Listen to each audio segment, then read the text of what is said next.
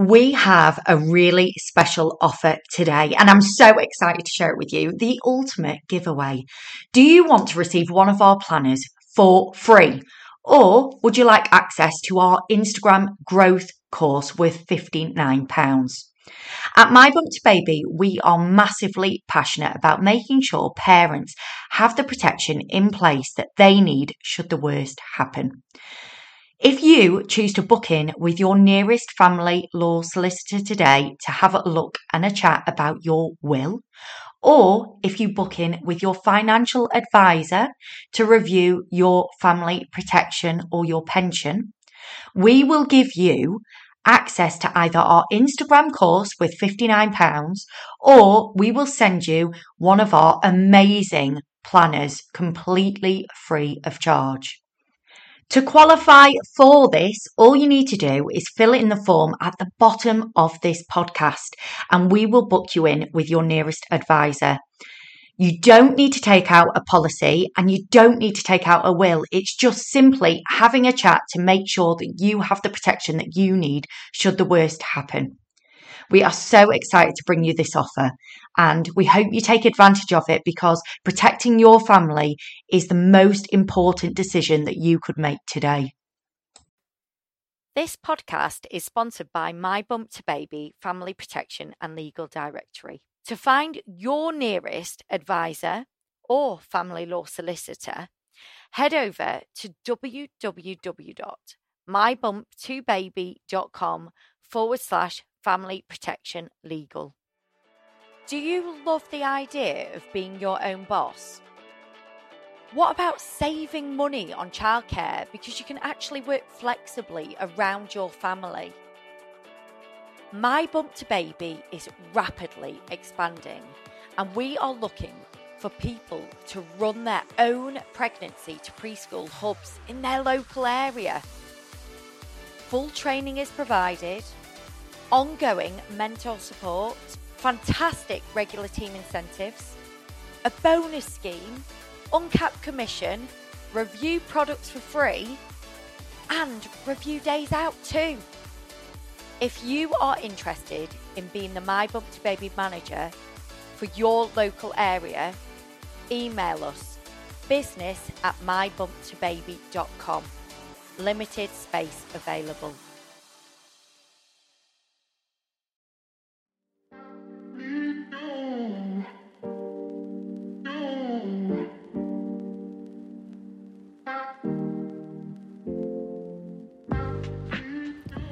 Hello and welcome to 50 Shades of Motherhood. Uncensored, unhinged and unapologetic, guilt-free, real, raw mum chats. With me, your host, Carla Lett, oversharer and founder of My Bump to Baby, the UK's leading pregnancy to preschool directory.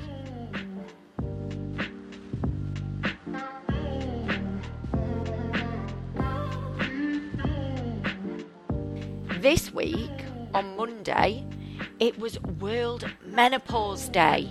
So this week we are welcoming on a special guest, Fiona Legg, who will be sharing her story about her journey into choosing to go through the menopause early and her reasons why. Please note that suicide is mentioned in this episode. I hope you enjoy it.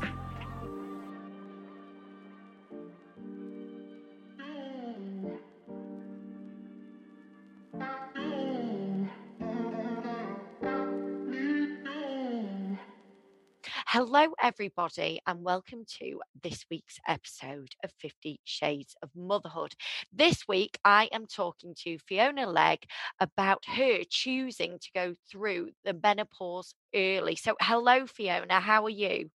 Hi Carla, I'm good, thank you. Thank you so much for coming on to this week's episode and sharing your story with us. I really do appreciate it.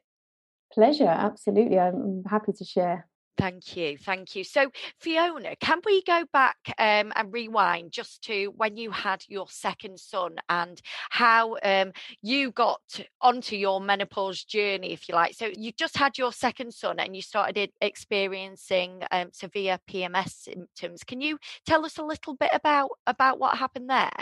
Yeah, so I had my second son, and I would get to so a few months in, I did all the breastfeeding, and got to the point where my period started to return, and so then I started to experience really severe what they call in the US PMDD, PMS symptoms. So I'd have excessive bleeding, to the point where I was wearing black trousers all the time. It was awful. I'd have really bad headaches, joint pain. I'd feel sad, which, I'm such a positive person. Usually, that would just be, it would be like a switch of I'd have a lack of confidence. I didn't want to go and do things. I would put my smiley face on, be clumsy. And so these symptoms started to sort of get progressively worse My over goodness. time. Did you think it was anything else, Fiona? Because I know fibromyalgia is quite, where you with in terms of joint pains and stuff like that. I mean, did you go to the doctors for it? It took me some time to basically pluck up the courage to go to the GP. I'd kind of sort of with the births I've got quite a high pain threshold, and I kind of just sort of carried on and carried on. And then my husband sort of he'd recognised during the luteal phase of my period that running up to it, I'd have some of these symptoms, and then as soon as I bled, it was literally like, oh, back to cheery self again, and it was just a switch. It's strange that, because it must have taken a while to figure that out, because if you think about it, you can always just think, oh, I was just in a bad mood, like I was just in a bad place, Absolutely. and then you're Yeah. back to your normal self again. So it must have to happen quite a few times for him to have figured that out. Yeah, so it went on for a little while, and then we talked about it each month, and I actually started tracking it in a diary, and I think that was when we got to. I'd been tracking it for a year, and then we decided, I decided it was time to do something about it, and I took along the tracker, and I said, look, I've been tracking it for a year. I've done all my research, and I found that it was PMDD. Goodness, I'll be honest with you, I never had heard of PMDD before. Can you just explain a little bit more about what that is? Okay, so it's like obviously most women during their luteal phase, when they've got their periods, they have bleeding, and they'll have maybe it's seen as a bad mood, that sort of thing. There's always obviously jokes about it, but actually this is a severe form of it. This affects not just physical symptoms, but also you get, like I said, the mental symptoms of lack of confidence. You're feeling sad and you don't know why. And, I've never had any prior mental health conditions. So this was a bit of a real shock when this started happening. And then I actually found out through my research online that I was progesterone intolerant, because obviously we have two hormones. We have estrogen and progesterone, and obviously people have testosterone as well. But those key estrogen and progesterone are the ones that in particularly for women, those are the key hormones you have. So I found that, I remember looking back now, when I was in the younger days, in my 20s, I was put on the pill for, I had bad acne.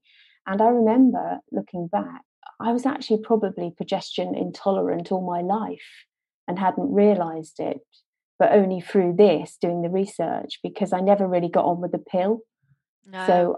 So I never had that, and I didn't have a coil or anything like that, because I've always been quite holistic Yes. in my approach.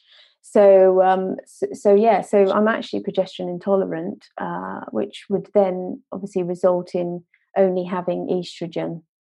That's all I can tolerate, my body. Goodness, gosh, that's yeah. Were you finding that your PMDD was just getting worse every month, or did it? Absolutely, it was getting really worse. And then we'd monitor it. So in the diary, we'd find that every 6 months, I'd have a really, really bad period where I would be bleeding for like 10 days.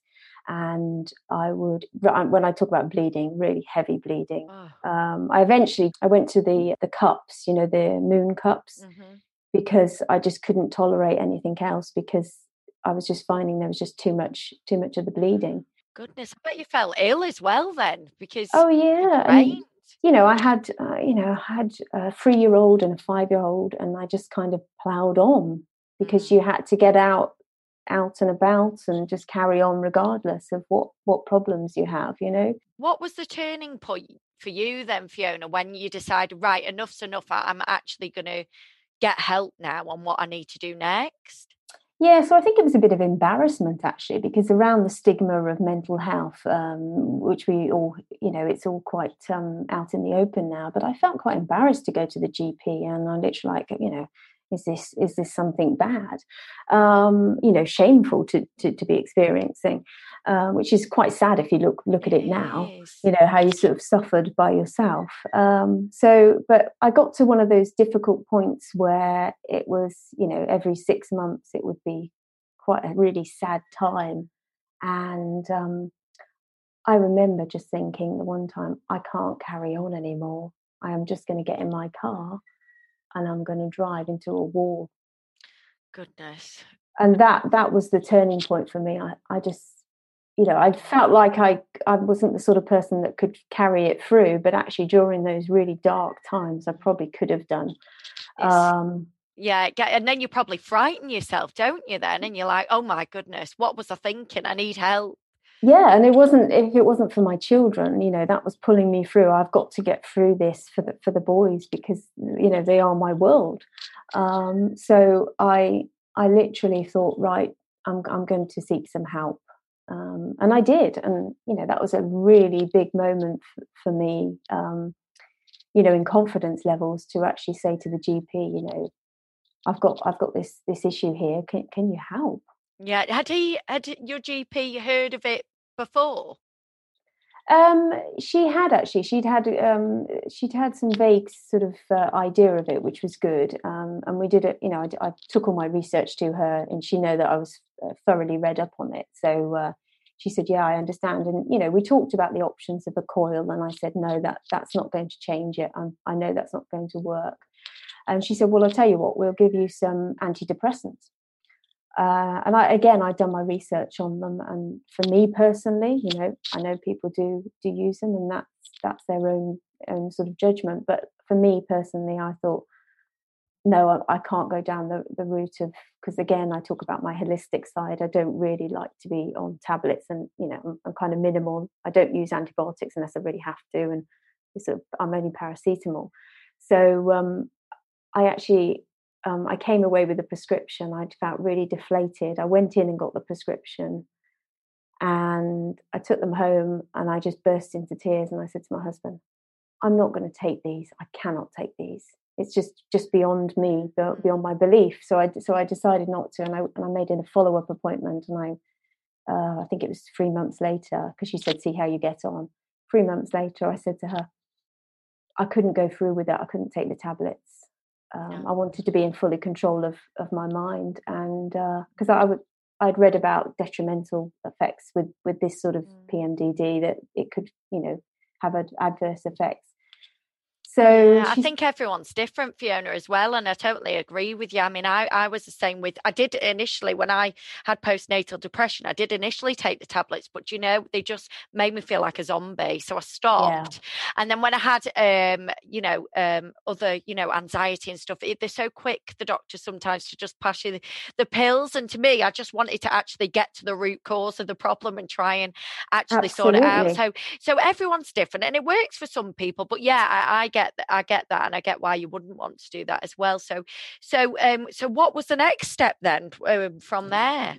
So the next step was, I spoke to my mother actually, and I said to her, "Look, I really like you to come along to the next appointment, because my mother, she had her hysterectomy at 32, and she's got 5 sisters, and they too had also had an early hysterectomies." What were the reasons for them then? I didn't go into too much depth with her sisters, but from what I can gauge, it's very likely that they had undiagnosed PMDD. Yeah, that's what I was thinking. Then I was thinking, is it hereditary, or, you know, because it seems, I mean, that's a lot of sisters, a lot of women in your family to go through a hysterectomy, isn't it? It is, and I've done the research, and I do believe that it does carry through. Which, in a blessing, it's great. I've got 2 boys, because it won't follow through for them. Because if I had a daughter, it's highly likely to.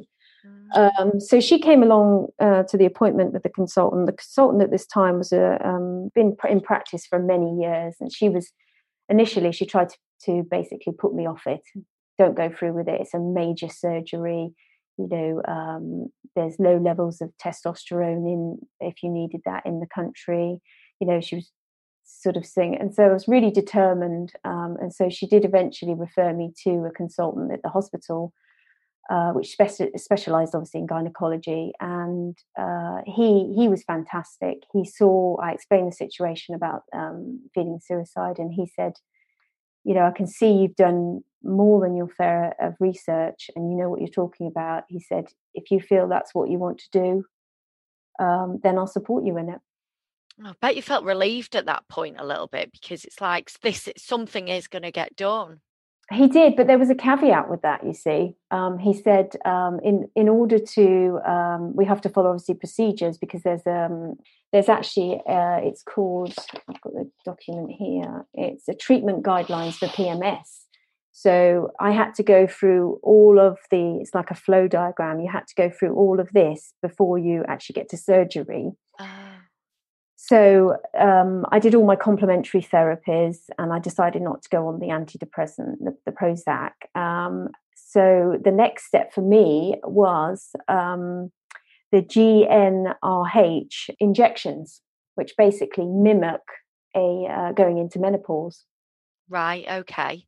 Goodness. What are the side effects of these injections then? What types of things? It's more to the point, what aren't the side effects? Oh, really? Oh, my goodness. goodness. So this was a really difficult decision for me, because I'd done my research on it, and it was some of the side effects. I just, it was awful. And I was like, well, I've got to go on 4 months of shutting down my ovaries. Oh, my goodness. And also that question arises as well. Did you want to have any more children? Because even if you really didn't, there's part of you that when you're doing that, you think, do I though? Do I want another one? Or did that come into your head at all? Oh, totally. All through this time, because in the back of my mind, I'd always wanted maybe just another one. You know how you sort of, you sort of perhaps think, oh yeah, maybe one more. Because, my children were 3 and 5, and I could have maybe just slot in another one. Yes. That would be lovely, Oh, yeah. But at this time, it was almost like, if I don't do this, what will happen? This is not going to get any better. And I could see the end treatment was going to be hard, a major surgery. But actually, if it solved the problem, then this was the answer. Yeah. Yeah. Did you find that, did it affect your marriage at all, your PMDD, or was it just a case of that time of the month, it was just almost like uncopable really for your husband? It's very hard work. And I don't think at first he fully understood all the aspects of it. And I think that's where the, awareness and education in this sort of aspect is really, really good. And I think, he wasn't quite sure about the operation, because he said, he's not fond on intervention. He very rarely sees the doctor. I can't even remember him seeing the doctor in the 20 years I've known him. Wow, goodness. Yeah. So that's quite a bit. Well, it's a huge decision, isn't it, really? How long did it take them from these injections to get the hysterectomy then? So I had the 4 months of injections, and so it was complete shutdown of the ovaries. So I literally went into menopause. I had some joint pain. I had some hot sweats. But I felt so much better. So when it came, so I didn't have any periods. I didn't have any symptoms, those physical symptoms and mental symptoms. It was like a switch.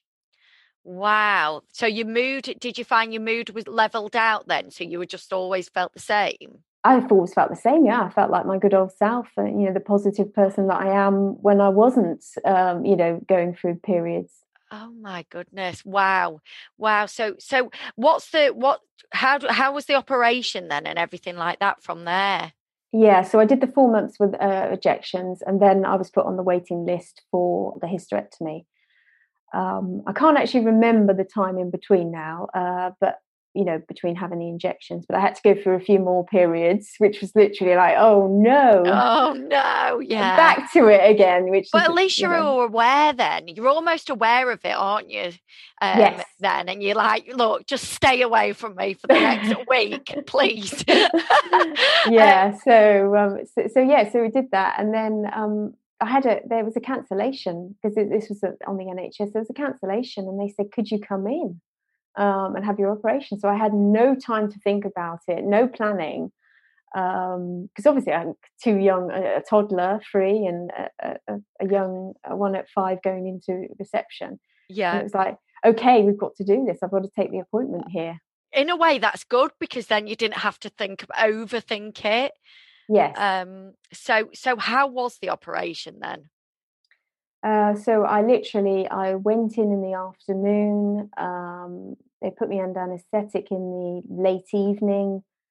Let's say it was sort of 5, 6 o'clock. I went down, and I wasn't apprehensive about it at all. I was really positive and really looking forward to it. Obviously, I know there's always risk with any major surgery, but they did keyhole surgery, which was obviously less invasive. Yeah. So I literally went down, came back out of surgery. I wasn't in there long at all. I was joking with the anaesthetic when they put it in and saying, "Oh," he said, "Oh, yeah, it's like a nice gin and tonic," and I was making jokes right into it. So passed out, had the operation, came back round, and I was sat eating by about 8 o'clock. Wow, that is so good. I bet you were glad once it was done then. It's like almost like it's over, this horrible period of literally this horrible period is over. It is, but obviously I knew there would be, obviously with surgery, because obviously it's your abdominal area. I found it difficult to walk, so that was difficult, the recovery, that side of it. So, and they say you shouldn't lift anything for 6 months, even a kettle. With your boys, I bet that was hard. That was really hard, and I think I did overstretch myself. But when it came to the recovery, but at the end of the day, I knew there was a light at the end of the tunnel.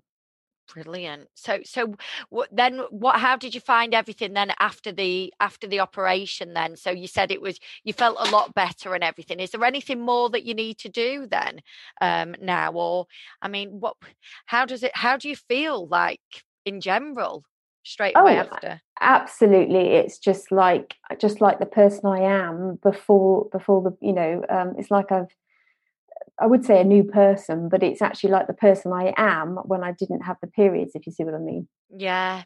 So I just felt amazing because I knew the menopause was basically the cure for me. Otherwise, it would be really detrimental. So I have estrogen patches, which I put on twice a week, and they just stop basically the hot flushes. Because I did go through a period after my operation where I didn't have any patches, and I was getting hot flushes around about 9 o'clock at night. Oh wow! I bet that's so strange because I remember my mum being like, "Oh, I'm having a hot flush." I'm like, "What the hell does that mean?" Yeah. But is that the worst side effect of it, really? Or for me, that's the only side effect as such. I did have a little bit of joint pain, so they gave me the estrogen patches just to obviously subside some of that and help with that. But apart from that symptom for me was really mild, and I wasn't worried about the hot flushes. Obviously, there are risks with having an early hysterectomy, like heart disease and cancers. But I think really for the quality of life, I had to have it done.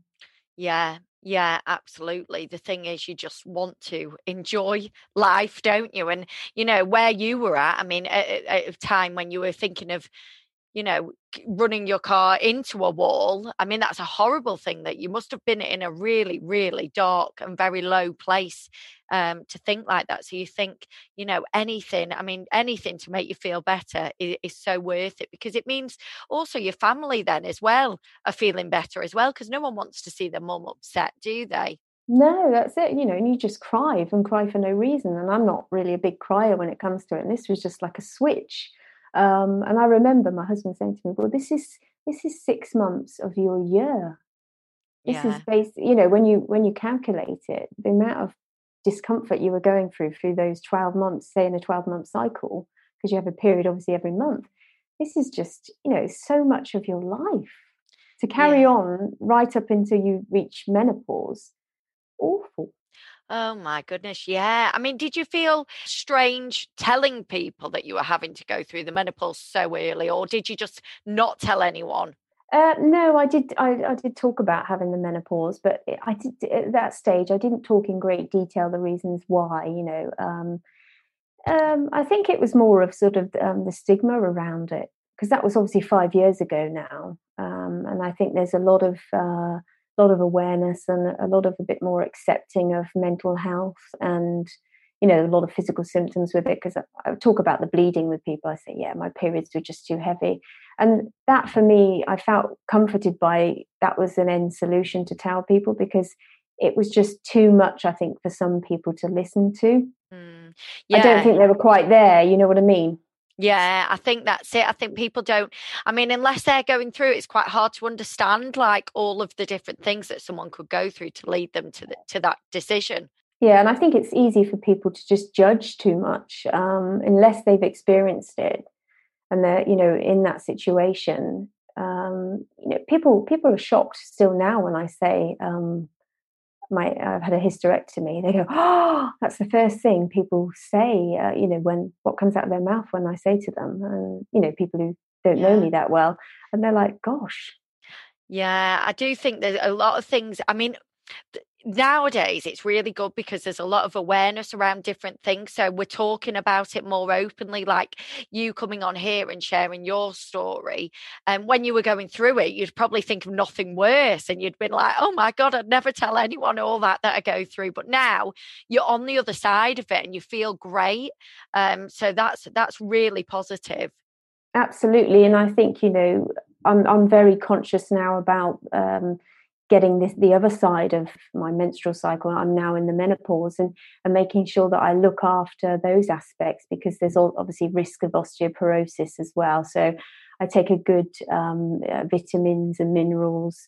I try to eat really well, because I feel if I go off track with the menopause when I'm not eating, say I might sneak in a little treat somewhere, I don't feel quite right the next day. What And what are the side effects then of the menopause, or not side effects as such, but what things do you have to look out for once you've well, had it? it's sort of increasing your bone density, so aerobic activities, and making sure you're sort of healthy, and really, you know, alcohol as well. I don't really drink that much now. I'll have the occasional glass of wine socially, but when it comes to alcohol, I find if I have say more than two glasses, I start to maybe get a little bit of joint pain. So I try to avoid it really in that sense. So the symptoms really, I suppose, for me personally, maybe a hot flush if I forget to put my patch on. Yeah, Um, but yeah, my mood is always level now. I don't have any mood problems at all. that's incredible. It's been like the cure for me. It's Yeah, I bet. Yeah, the thing is, you must feel like a completely different person, like you say.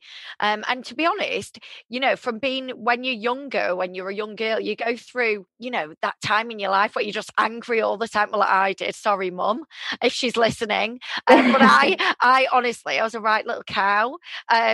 Before my period started. So, and then your period start, your hormones are all over the place anyway. So I bet for you, it's like a new lease of life, really, because as a girl, you never really know yourself when you're not having hormones and surging through your body and that time of the month, etc. That's right, absolutely, yeah. And I was a teenager, the same as you, and probably a complete nightmare. And looking back, I think some of that was contributed, and I think I did have a mild form of the PMDD, and it just, as my hormones changed after giving birth, it just got progressively worse. And that's one thing to also consider for everybody is your hormones are always changing. Yeah, they can. I know that's strange because before your second son, then were your periods, did you find that they were still like that, or were they just completely not as bad as what they got to towards the end? They were still heavy, and I think even in my 20s, I had times where I was like, "Whoa, where did these mood swings come from?" So I actually think it just got to the point after the second child. It was just so severe.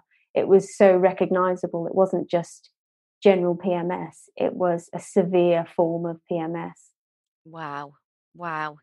No, it's really, really interesting. So, Fiona, thank you for talking to us about that. Is there anything else that you would want to share with anyone that perhaps is going through the early menopause, or at that time in their life where they're thinking they might have PMDD and they're considering a hysterectomy? Is there anything that you think it is important to share? I think in the early days when I was doing my research, I came across actually a couple of Facebook groups which were absolutely invaluable for listening to other people's experiences and sharing my experiences on there. And you come to the conclusion, because a hysterectomy for PMDD is not for everybody. I know a lot of people in the group that I'm in, it doesn't work out for them and they still have all the effects. But for me, it did actually solve it. But yeah, I think also, don't be afraid to go and see the GP. Don't feel shy. Don't feel shamed, and talk to people about it. It's nothing to be ashamed of. There's too much stigma around it in general mental health, and I think the more people are aware of it, and the more you can sort of speak to other people and just put your hand up and say, look, hold on, I need help. I think that's really the whole key to it, because important. In some ways I feel I wish I'd have done it years ago, but then I wouldn't have had my children. So you've got to do it when you feel the time is right for you. Absolutely. No, I agree. I mean, there's a lot of women out there who are going through the early menopause as well. And, they might not have finished the families. And, it can be quite a frightening time, can't it? And also, different ages, because if you think about it, some parents, some people's parents didn't have children whilst they're going through the menopause, because traditionally the menopause was 50 plus. By that point, childbearing women had probably had their children in their 20s and 30s. So women are having obviously children a lot later now, and they are going into menopause. So yeah, because like I had a 3 and a 5-year-old, and I was straight into menopause. Goodness, I know, that's it. I think a lot of my friends as well have all they're going, we're all doing our own thing and having children, into our 30s. And, years ago, I mean, my mum was 21, and I think it just catches you up so quick, and you think, oh my goodness, if you don't have children early, you could end up going through the early menopause, and it's quite a frightening time. It is, and I feel that there's a lot of awareness around menopause now, and seek that information online. Have a look. There's plenty of organisations that are willing to help. There's so many groups out there as well, actually, Fiona. Fiona, would you mind after this sharing the groups with me, and I'll put all those on the show notes so people could know where they can go if it is something that they're suffering with at the moment. Absolutely, yeah, absolutely. Brilliant. So, Fiona, tell us a little bit about you anyway, and where people can find you if they want to ask you some more questions, if that's okay. Yeah, sure. So I'm on Instagram, I'm on Facebook, and I'm on Twitter. I'm on all the social networks. Fiona Legg. You'll see Fiona Legg as the name, or Fiona Legg Photography. So yeah, I'm sort of based in the Cotswolds, and I'm a photographer. I'm a farmer. I say a recent farmer. I'm a newbie farmer. So I've Amazing. I'm doing beekeeping and bees, and I also do photography and business coaching. Wow, that is amazing. So if you need any of those things, then you need to speak to Fiona. So thank you so much, Fiona, for sharing your story. It's a pleasure to have you on here. yeah, I hope it can help other people. That's the main reason. I'm sure it will. Thank you. Thank you so much for listening to this week's episode of 50 Shades of Motherhood. My aim is to support free chat around motherhoods, uncensored, unhinged and unapologetic mum chats. If you like this podcast, please don't forget to subscribe and tell all your friends about it. The more listeners we get, the more subscribers we get, the more chance we've got of getting Series 3 done. So I look forward to speaking to you next time, and keep your eyes peeled on our social pages to find out who our next guest is. I'm sure you will love it.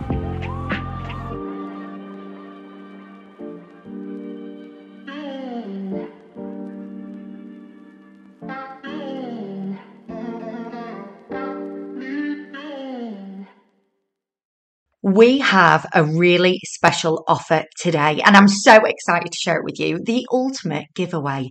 Do you want to receive one of our planners for free? Or would you like access to our Instagram growth course worth £59?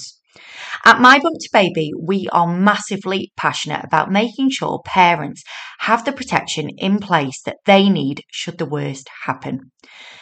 If you choose to book in with your nearest family law solicitor today to have a look and a chat about your will, or if you book in with your financial advisor to review your family protection or your pension, we will give you access to either our Instagram course with £59, or we will send you one of our amazing planners completely free of charge. To qualify for this, all you need to do is fill in the form at the bottom of this podcast, and we will book you in with your nearest advisor. You don't need to take out a policy and you don't need to take out a will. It's just simply having a chat to make sure that you have the protection that you need should the worst happen. We are so excited to bring you this offer, and we hope you take advantage of it, because protecting your family is the most important decision that you could make today.